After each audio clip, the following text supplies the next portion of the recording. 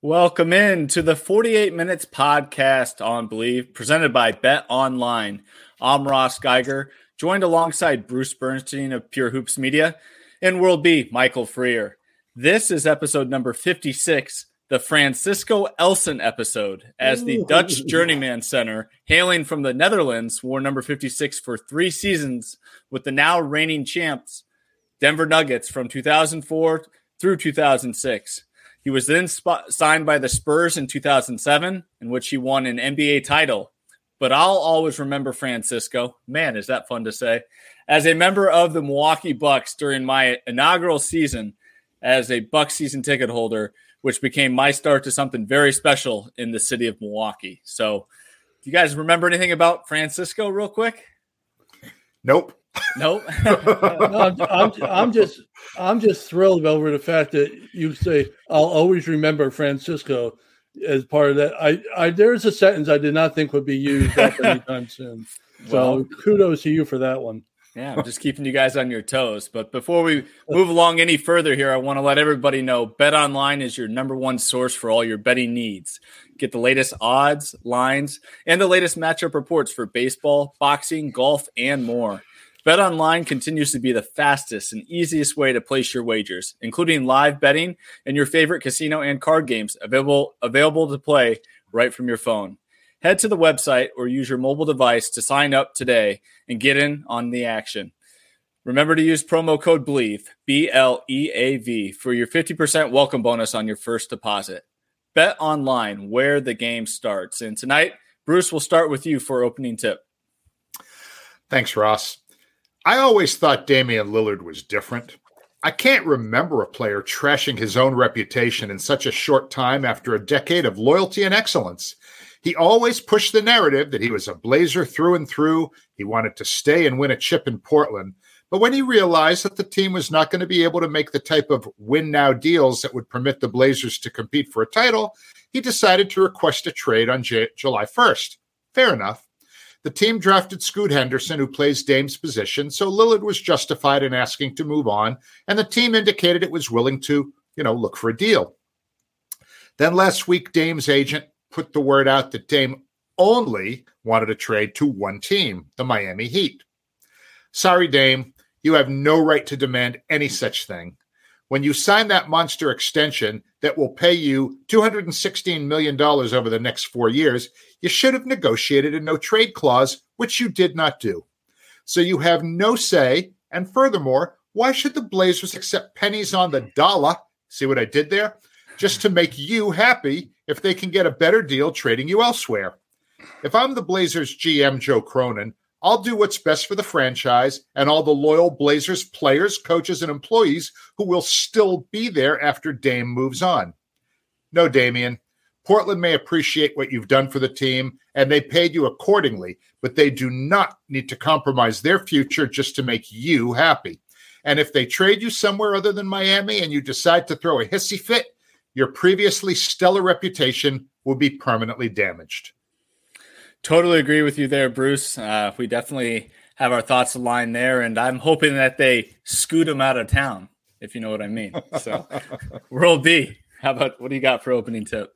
Well, no puns that can match the two of you so far, I'll tell you that. But after missing the playoffs for 3 straight seasons, the Indiana Pacers have served notice to their fans and the rest of the NBA so far this offseason that they intend to get back to championship contending status.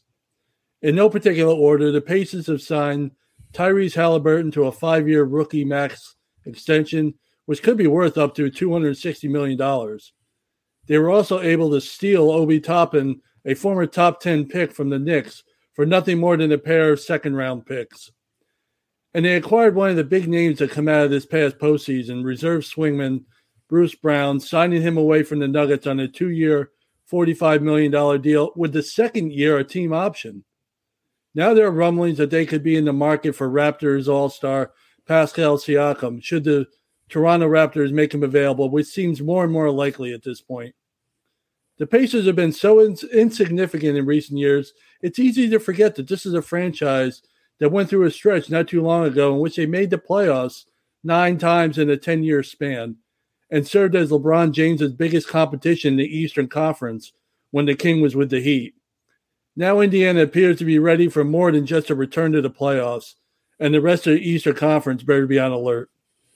They certainly should be, because they're putting some tools around Tyrese Halliburton, and as I'm sure Bruce would agree with me, Rick Carlisle definitely knows how to coach. So you give that man some talent and some young energy, and they could be a scare in the Central Division as soon as next season.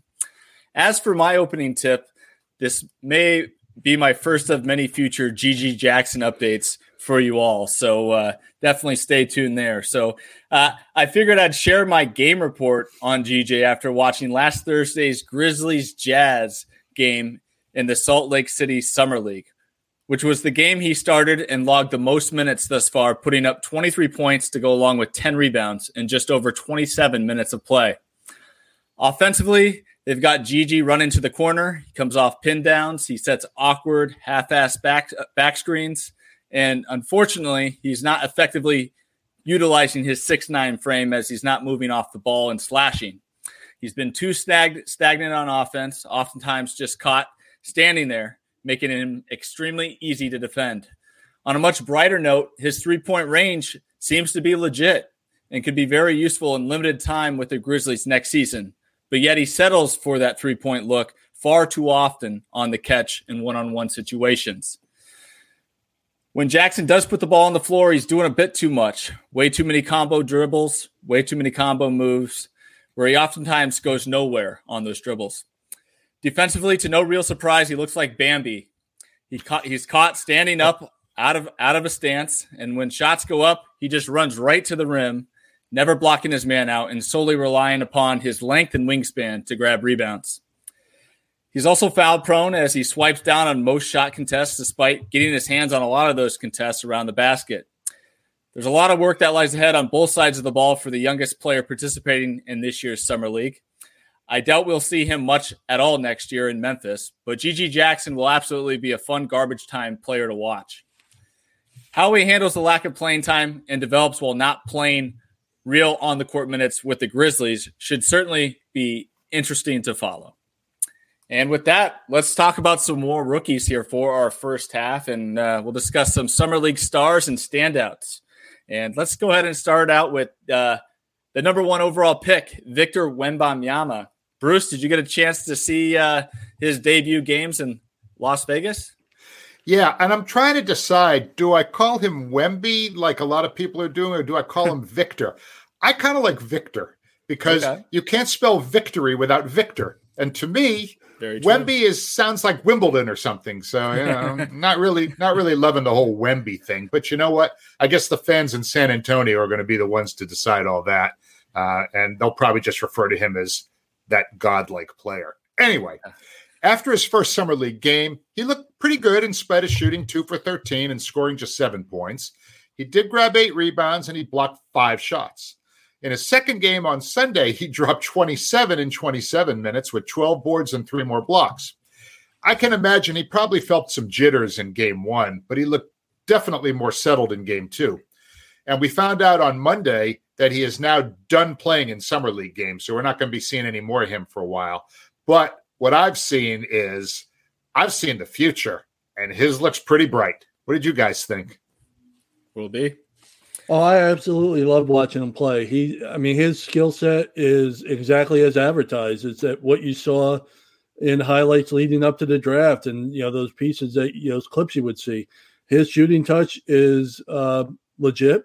It's got 3-point range all over it, as he displayed on Sunday, and his athleticism and his size it's a game changer. He is somebody that's absolutely, with his skill set, capable of taking on the mantle or becoming the face of this league, as far as once some of this old guard, if you will, depart, like LeBron and others here, Lillard and people like that. He's definitely, with his skill set, it's a game changer. The way the league is now, his athleticism and height are, you don't see that. When I was watching the game, the thing I came away most impressed with, especially in that debut game on Friday Obviously, he did not shoot the ball well. He didn't play well. He looked kind of out of sync in general. He even said after the game he didn't really even know what he was doing, quite honest with the media there. I really respected and appreciated his composure. I mean, that guy was still very encouraging. He showed no poor body language. And even after the game, he was encouraging his teammates, telling them good games, things of that nature. Could have been very easy for him to cave, kind of put his head down and show that negative, body language on the TV in front of everybody who were, there were some boos in the crowd. A lot of fans had waited 5-6 hours or longer to get into that arena for that game. And obviously didn't play up to par, but he handled it well and responded in Sunday night's game. Came out with a little bit more urgency. He seemed a little bit more on balance. I thought the balance was way off in that Friday night game. And I thought Kai Jones, to be honest, give credit to one of World Beast guys with the Charlotte Hornets.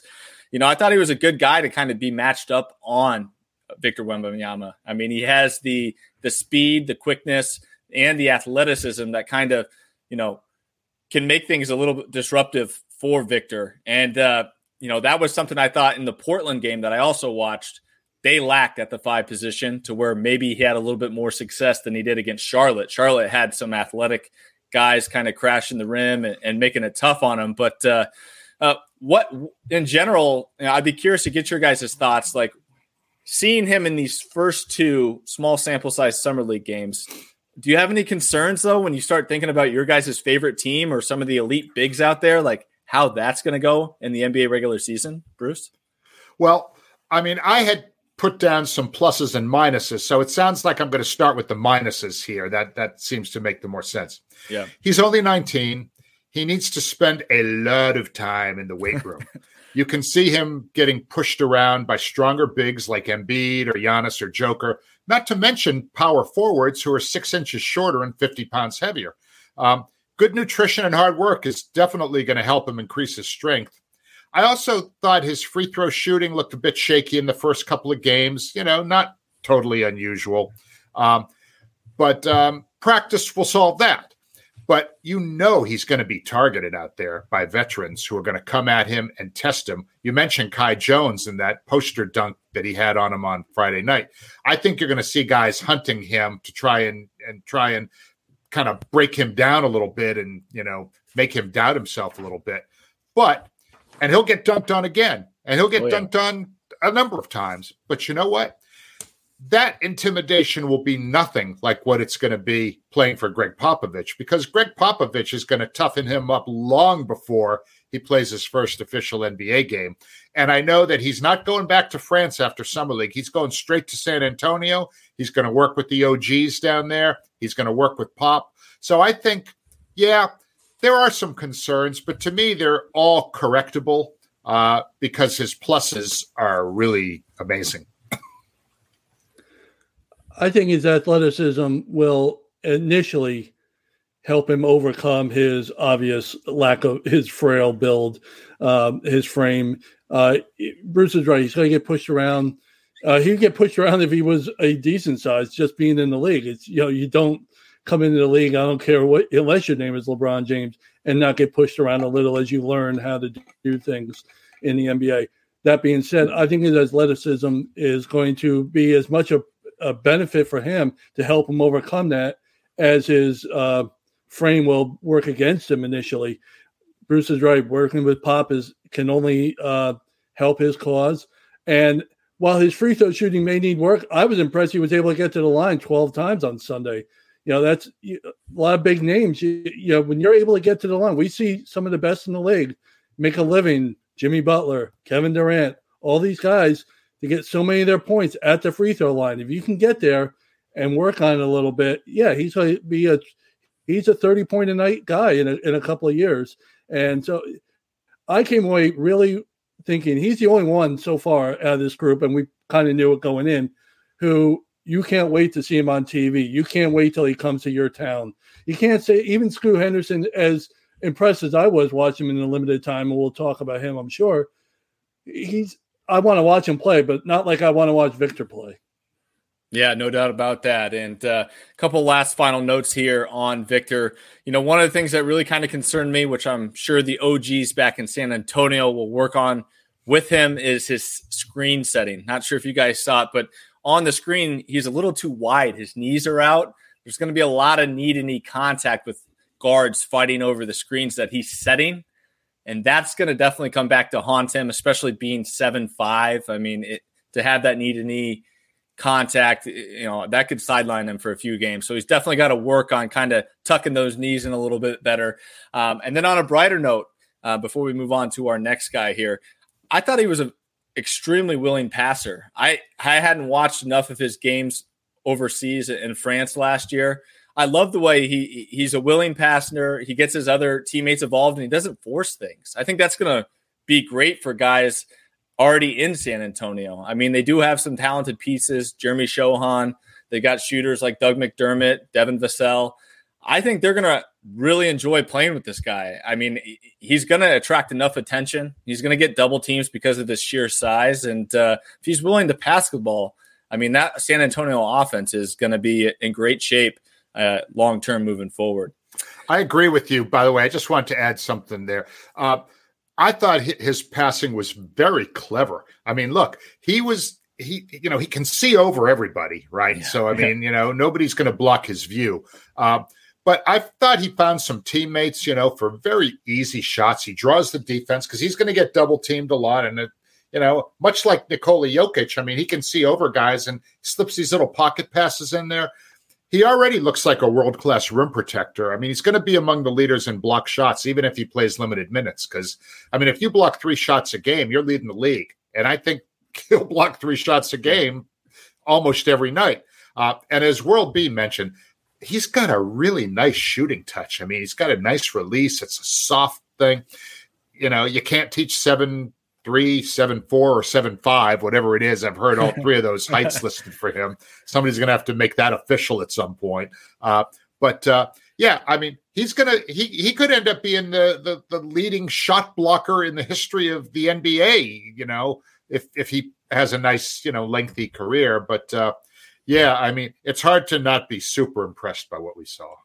Yeah, and I feel like half those blocks were out on the perimeter. He was contesting and blocking 3-pointers and pull-up jumpers. And if he's combining that with what he's doing at the rim, boy, I mean, he should be leading the league in blocks. So good point there, Bruce.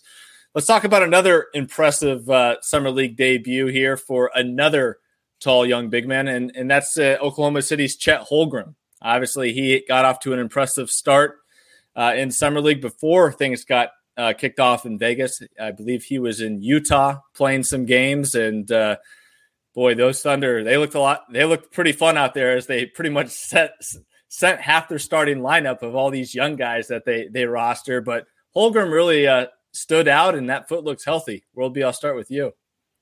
Yeah, he has just what we saw last year before he got injured. His skill set has not he has certainly not regressed. He has the skill set to be an all-star.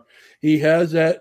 He doesn't have the athleticism that Victor has, the way, but you're going to find out very few do. But his frame doesn't look like it's really increased in the offseason to me. Maybe it has. I could be wrong, but he still looked rail thin out there. But his skill set really is impressive. He can shoot the 3 just like Victor. He can get up and down. He can rebound the ball. He was impressive to me. I watched him against Dallas, played 30 minutes. They're putting him out there. He's making up for lost time. They're throwing him out there. And he did, double-double in 30 minutes was really impressive to me. And like I said, he has the ability to hit the 3. He wasn't great on this particular night. I think just 1 out of 4 or whatever. But we've seen his range go from inside out. And even if he's not hitting the 3-point with regularity, he's going to be somebody that can make the mid-range jumper and force those other big men out there. And then he can take it to the hole like Victor's going to do. We're going to see that from Victor a lot more. That we didn't even mention his mid-range game. But I saw what I saw from Chet Holmgren was I was very impressed. It reminded me of what I saw last year before he got hurt. Yeah. I mean, he was the number 2 overall pick in the 2022 draft behind only, your guy, Paolo Banchero. And, in his first summer league game last year, he had like 23, 7 and 6 blocks. So then he had that serious foot injury in some like pro-am game or whatever. I don't even remember what it was. Missed the entire season. He's back now. And he's joining a Thunder team that was rising in the West last year. I mean, that, I totally expect them to make the top 8 this year with that guy, added to the young core that they had. I mean, he's 7'1". He's got a good handle. He can play the 4. He can play the 5 like Victor. He has a chance to be a premier rim protector. In his first 2 summer league games this season, he's averaged a double-double with 3.5 blocks, okay? So if he bulks up a bit, and he and Victor need to go push some metal together in that weight room. If he bulks up a bit and stays healthy, I think Russ Geiger is going to make a whole lot of money betting on Thunder to win a lot of games this year. Yeah, I probably will, because I think Chet Holmgren right now is one of the best kept secrets. I think for whatever reason, we've kind of forgotten about him. I think it was maybe just the hype going into Wemby, and then, of course, Brandon Miller and Scoot, who's going number 2. It's like, whoa, pump the brakes here. This is an Oklahoma City team that made the play-in last year, and if they were missing one piece to their puzzle, it was another front court option, and they got quite a big one in Chet Holmgren. So if he's back healthy, look out. And I want to ask you guys real quickly here before we get to our third player. Would you give Chet any chance of winning Rookie of the Year, or do you think his team's too stacked that he's not going to put up the numbers? Bruce? I don't think he's going to win Rookie of the Year, but I'm not certain Victor's going to either. I think the next guy that we're going to talk about has a really good chance to be Rookie of the Year because he's going to have the keys to the car. He's going to have the ball in his hands, and we'll talk about him in a moment. So I'm not saying Chet or Victor won't be Rookie of the Year, but my preseason pick there is going to be Mr. Henderson. I like to hear it. What about you, World B? I think I'm of the belief that I think as long as Victor doesn't go in the tank this rookie season, he's put up enough numbers to be the Rookie of the Year. And I think Holmgren has an excellent chance to be the number 2 choice for Rookie of the Year. I think he has a great shot because he's going to put up numbers. You're right. He's got some talent around him, and they're going to be successful. So that maybe will play against, maybe they won't need his numbers. He won't need to put up those big-time numbers that potentially Victor or our guy there, that Scoot, where we're going to talk about. But I think he has an excellent chance because his ability is very few are going to come into the league with that ability. Yeah, it should be definitely fun to watch there. Now let's get to Scoot Henderson here. Obviously, on our last episode with Marin Fader, I brought him up and I came out and said that he is my choice for Rookie of the Year. Got to watch him in Vegas Summer League before he did unfortunately get injured. I was left kind of stunned how good he is. I mean, this guy could be something like the second coming of Chris Paul in my mind. I think he's got the mid-range game. He's got the leadership. He operates out of pick and rolls extremely well, and he's already crafty, keeping guys on his back. And I think he's the full package. I think everyone's going to be surprised once he takes over the keys in Portland. Like you said, I think, this was a no doubt decision to trade Dame once he fell to 3. It would have been interesting if Brandon Miller went to 3, but, I think they really lucked out getting Scoot Henderson, despite it being bittersweet times in Portland. But I think they need a rebuild, and I think the ball needs to be in Scoot's hands, and he's already got 2 impressive wings next to him. They've got Shaedon Sharpe, who's showing out right now in Summer League, and then they also have Anthony Simons, who really turned it up and took a next step in his career development last year. So, Bruce, what was your big takeaway from seeing Scoot out there in Vegas? Well, obviously, he put up the numbers. I mean, in his first game, the one he got hurt in, I guess it's his only game so far. I mean, he played 21 minutes, had 15 points, he had 6 assists, and he had 5 rebounds. But the thing about him is, at 6'2", he is powerful. He's strong. He's not like Kyrie Irving-ish. He's a little bit more, although he has some of those skills, the ability to finish, amongst bigger players. But he is really like a powerful 6'2". The Chris Paul comparison I think that you just made is apt. He's a great passer. He's a good finisher. He has no fear of the spotlight. And I believe this guy has leadership skills. So I think I see like just a ton of things to love about him. Will B? Well, I'll say this. While it was up in the air between Scoot and Brandon Miller, who would be the second pick, and I normally defend Mitch Kupchak as a GM for the Hornets, if for no other reason, he has done a decent job, a better than decent job of drafting since he came to Charlotte. So he's been good in that regard.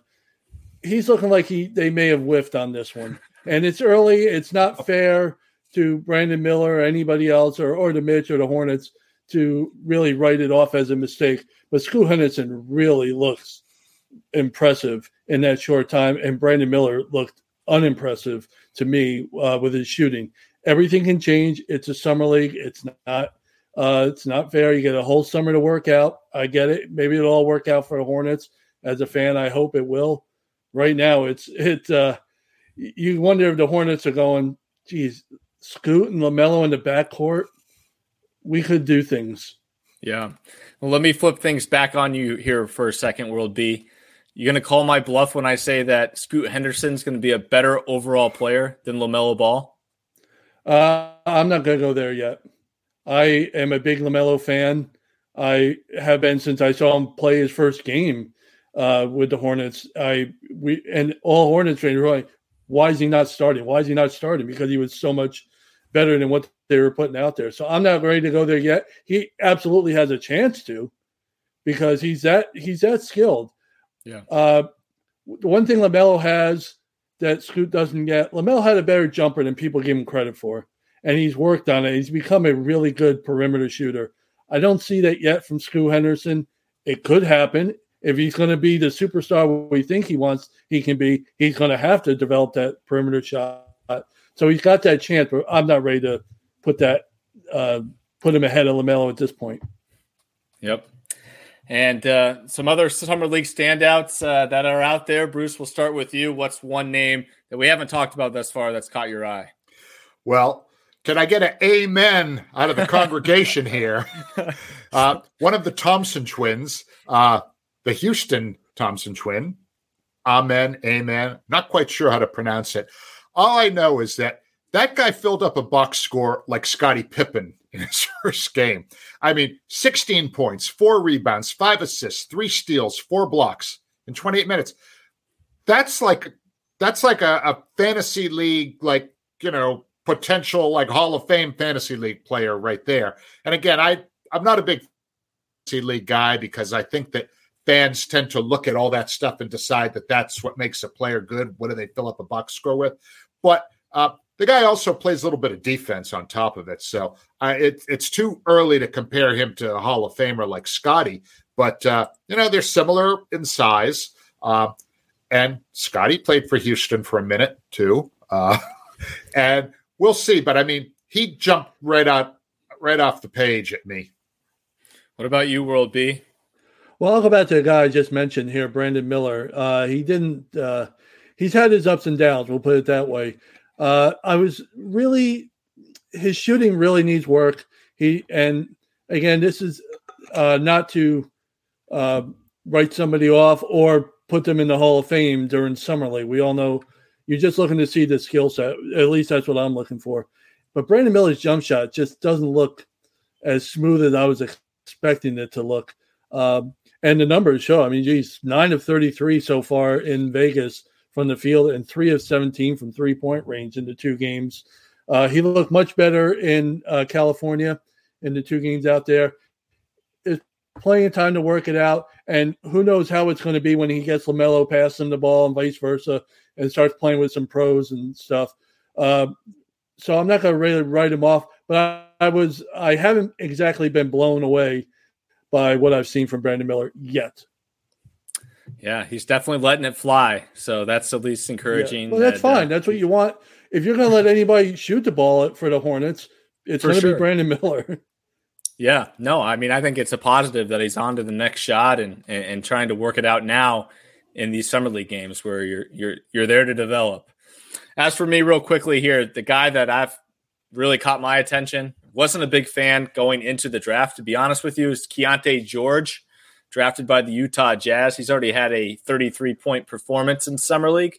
And this is a guy that could get some real serious run for the Utah Jazz next season, as they are a young developing team. They've got some spots and some holes with their guard play. So keep an eye out on him. If he keeps up with these type of skill sets, we could certainly see him being a guy that could be all rookie first team with the right opportunity in Utah. But with that, we've gone ahead and reached our halftime buzzer. So we're going to take a quick break and come back with you for the second half.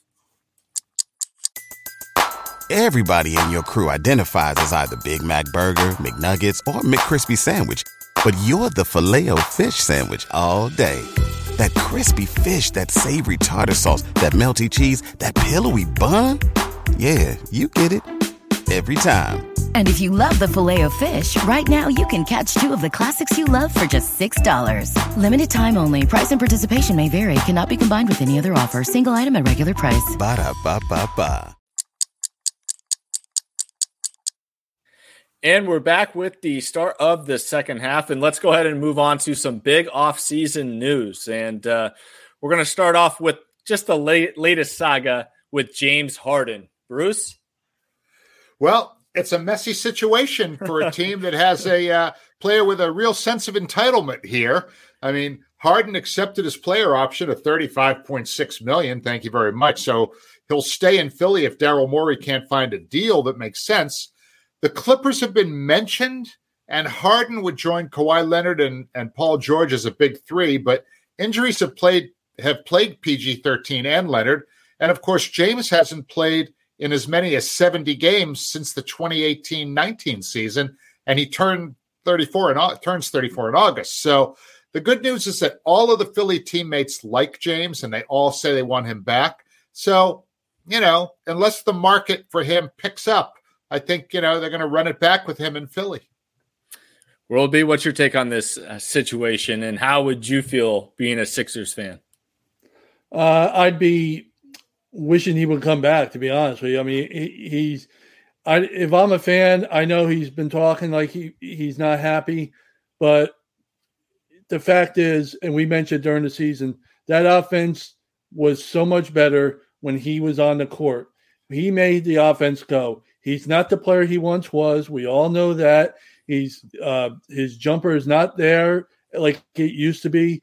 He's not doing as great a job of getting to the hole, separating and getting to the hole like he used to, which comes with age.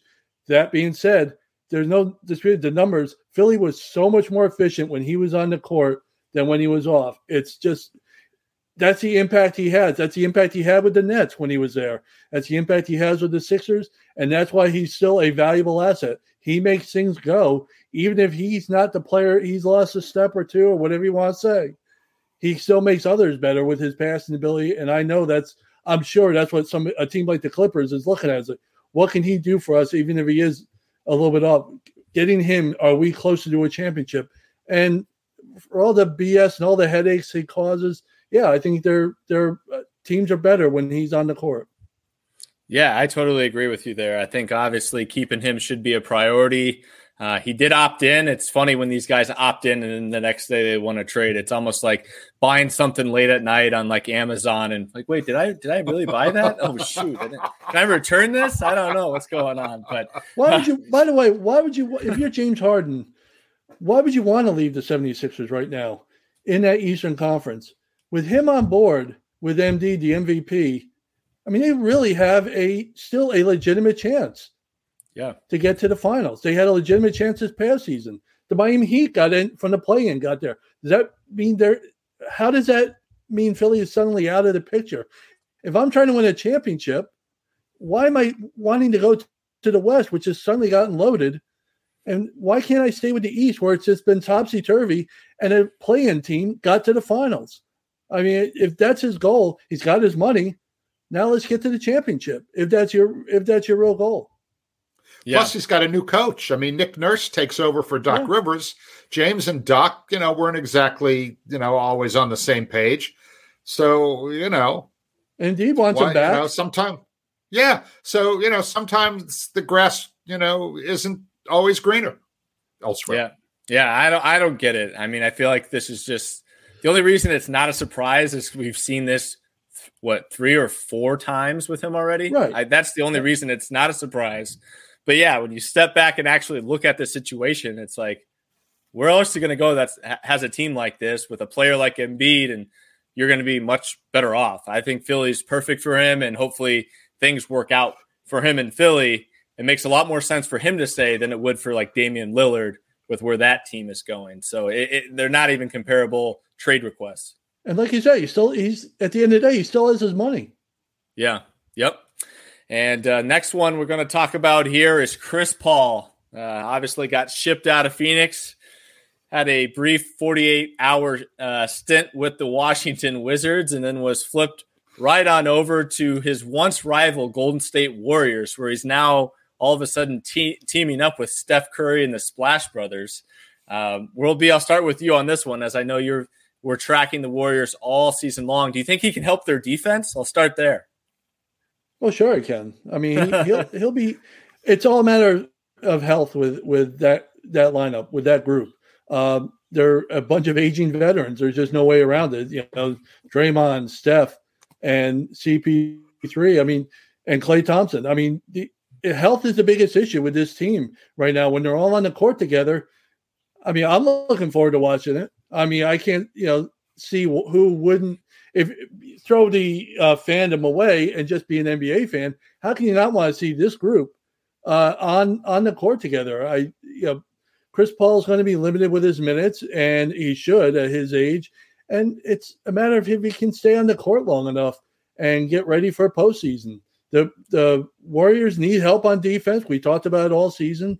They were absolutely maybe they just sit him on the home games and let him play on the road game, because that's where the biggest deficiency was on defense. So he'll still get 41 games out of him, and you'll get him on the road. And Bruce, if you're Steve Kerr, are you having to sit down Chris Paul and be like, hey, I don't know if I need to tell you this or not, but you're not going to start? Or do you think we might see him start at times? He did an interview on Sunday, and Kendra Andrews asked him a question. Will he start? Will he come off the bench?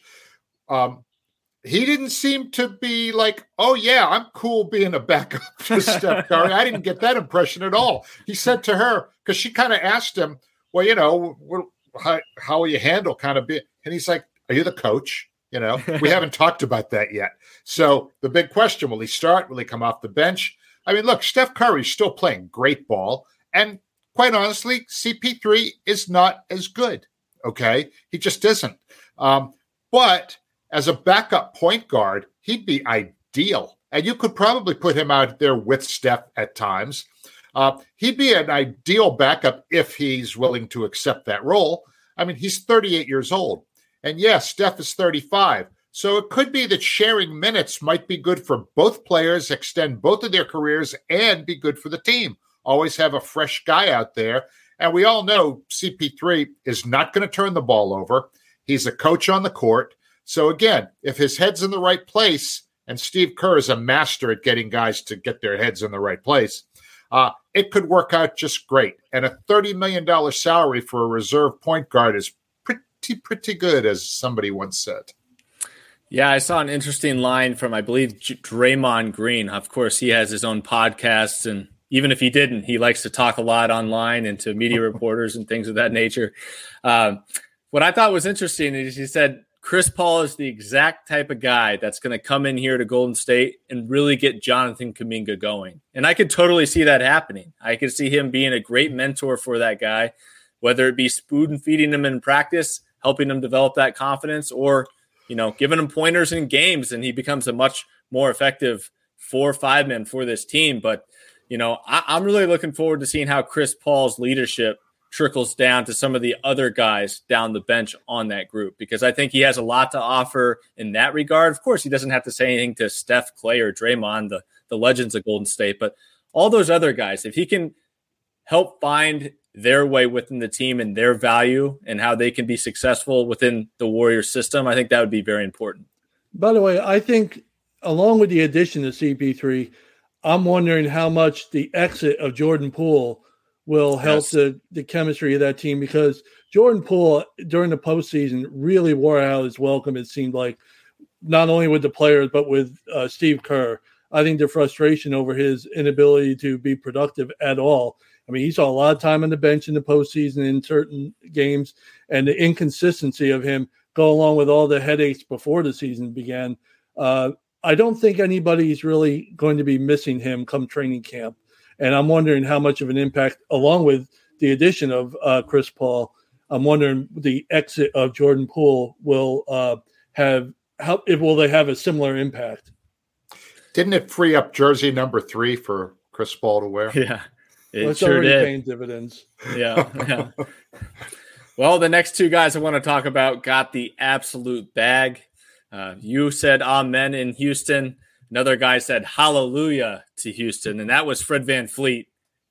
3-year deal, paid out to Yin Yang here. Already been seen in the offseason working out with Jalen Green, one of their young shooting guards and top picks in previous year's draft.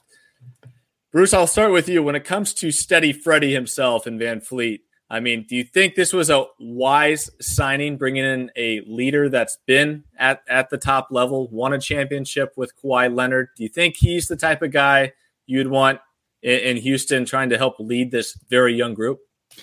Yeah, and I think that was probably their motivation for signing him more so than his performance last year. I mean, he's a 6'1" guard. He only shot 39% from the floor and 34% from downtown, right? He has the rep as being a really good three-point shooter, but those numbers tell me was not really such a great shooter. But as you correctly point out, on a young team like the Rockets, his professionalism, his ability to mentor these guys, it clearly appealed to Ime Udoka and the Rockets management team. So, much like, guys like Al Horford who make a lot of money, his performance on the court is important, but some of his best work is going to be done in practice, on the team plane, on the team bus, in the locker room. And that's just what a team like that needs. So, yes, I think it was money well spent. Worldby, what's your take on VanVleet in Houston? Well, first things first, I'm very happy for the guy because he's been overall a good player. That being said, I don't understand it from a production. I understand off the court, the mentoring part. I get that. But I'm going to be paying over $40 million for a guy to mentor my young guys because he better step up his game on the court. Because we're talking about the Rockets were one of the worst shooting teams in the league last season because they were so young. And now we went out and got a player from one of the worst shooting teams in the league last year in the Raptors. I think there was one team worse. I can't remember. It doesn't come to mind. But they were near the bottom in shooting last year. And Fred VanVleet was one of the reasons he did not have a good year. If he turns it around, then I think it could be absolutely a good move. But I don't – where is the impact out? Are you really thinking that he's going to impact Jalen Green in his third year? Is he going to make that big turn? If you do, that's great. I've seen enough of those guys play and put up the numbers. I don't see the shooting improving out of this Houston team right off the bat. The one thing I'll agree with here, and Bruce pointed it out, is, of course, with a new coach like Ime Udoka, who's definitely going to be trying to change the culture, the healthy habits within the team and the organization. Your point guard's your coach on the floor. I know it sounds cheesy, but it's so true. And I think getting a guy like VanVleet, who's worked for everything he's gotten, he's always bet on himself. He was a guy that went undrafted. He's gritted and grinded, and he's gotten to where he is today. Obviously, couldn't be more thrilled for the guy and for him personally, getting this kind of opportunity and, of course, payday. But I think that's where the value lies, is the fact that if he's aligned with Ime Udoka and can certainly get these guys kind of headed in the right track, holding his own teammates accountable. I mean, Udoka's going to do his job as best as he can, holding guys accountable. But a lot of that has to come on the floor as well. And I think VanVleet is the guy they're paying to be that voice. So I'm hoping that really fares well for Houston moving forward, because they got a lot of talent. They just have to kind of put it all together and kind of be a little bit more disciplined. And hopefully he can bring that over from his experience with Toronto. And next guy we're going to talk about getting a big payday, Kyrie Irving of the Dallas Mavericks. Seemed like they outbid themselves for his services I'm not sure what you guys think. Bruce, I'll go ahead and start with you on your thoughts on that deal. 3 years, 126 mil. Look, after trading away so much to acquire him last season, it almost feels like Dallas had to keep him or face the wrath of their fans for trading away so much for a rental that didn't even work out. I never liked this fit with Luka Doncic. I don't see it working next season either, but I do like the fact that Dallas picked up Grant Williams. That's a loss for Boston, and I think that's a good guy for Dallas to pick up on their team. So, and Grant never had the opportunity to play with Kyrie in Boston. He got there the year that Kyrie, left. So now he gets to experience the full Kyrie Irving experience in Dallas. Don't like it, but I understand why Mark Cuban felt he probably had to do it. World B, you're our numbers guy here. So I'm curious if you've crunched the numbers and found something that we haven't on Kyrie Irving and his impact in Dallas. The only thing I can think of is the only thing that Mark Cuban was bidding against in this deal was common sense. I mean, I was the only one of the three that was behind the trade when it happened, simply because I thought at that time the Mavericks could make a factor in the West that really hadn't been decided yet, as it was starting to shrink the gap between the Nuggets and everybody else.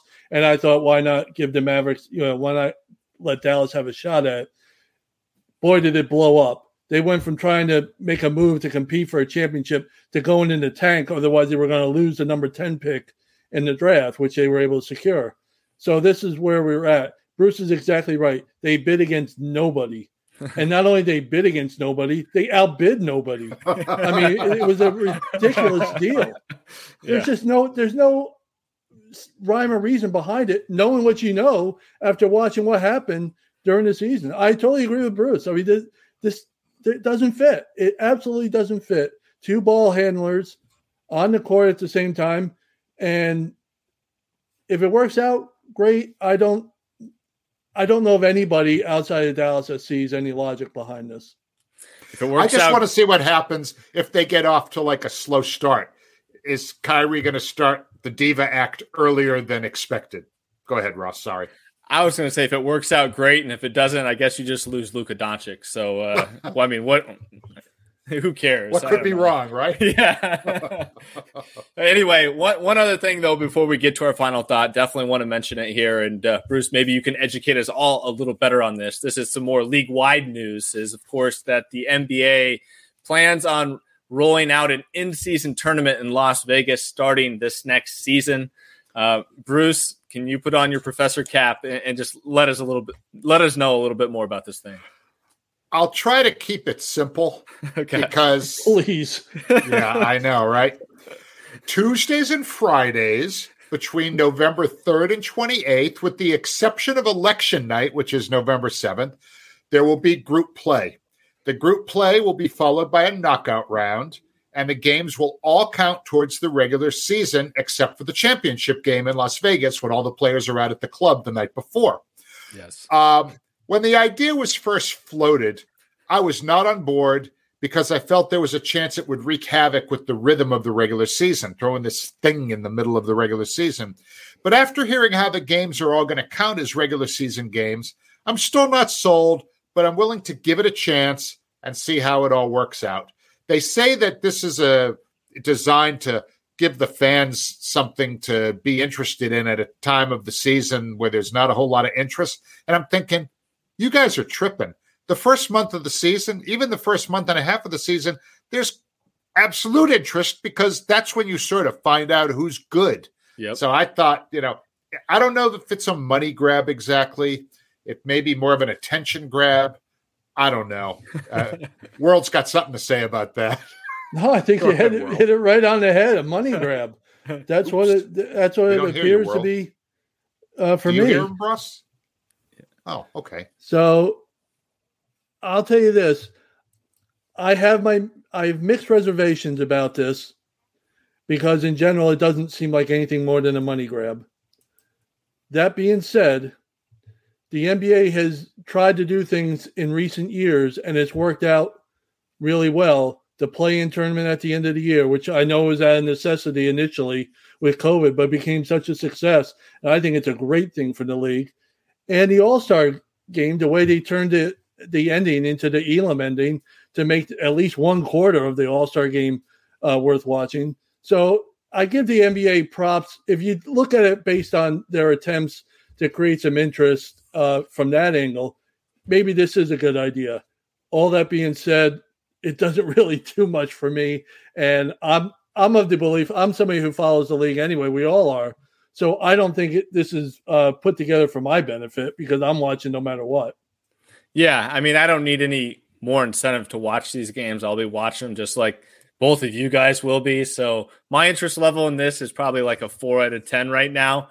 I'm sure as the time comes, I'll give it a chance and see how things go. But certainly, very curious to see how much interest the actual players have in this. I mean, we're talking $500,000 at best. We've seen players sit out games and take suspensions for much more than that. And they're going to be in Las Vegas, as Bruce pointed out. And I can tell you there will be some fun going on there while they are at this in-season tournament. But last thing I want to say on this is Chris Paul better hope that the Golden State Warriors don't win this in-season tournament, because I think there's going to be a lot of jokes to be had. Chris Paul finally won something. So he's got to hope for his own best interest here. The Warriors do not win this in-season tournament, but should be a lot of fun to see how everything shakes out. And I'm sure we'll have more to come on that as the time comes. So with that, let's go ahead and get to our final thoughts. And Bruce, we'll start with you. Thanks, Ross. Russell Westbrook has played 15 NBA seasons. Last season, he earned $47 million and has earned close to $340 million over the course of his career. But he recently signed a 2-year deal to remain with the Clippers for $8 million for 2 seasons. The second year is a player option, so he could earn more if he chooses to stay with the Clips. But this coming season, he's only going to earn $4 million, or about 8.5% of what he earned last season. 91.5% pay cut for future Hall of Famer.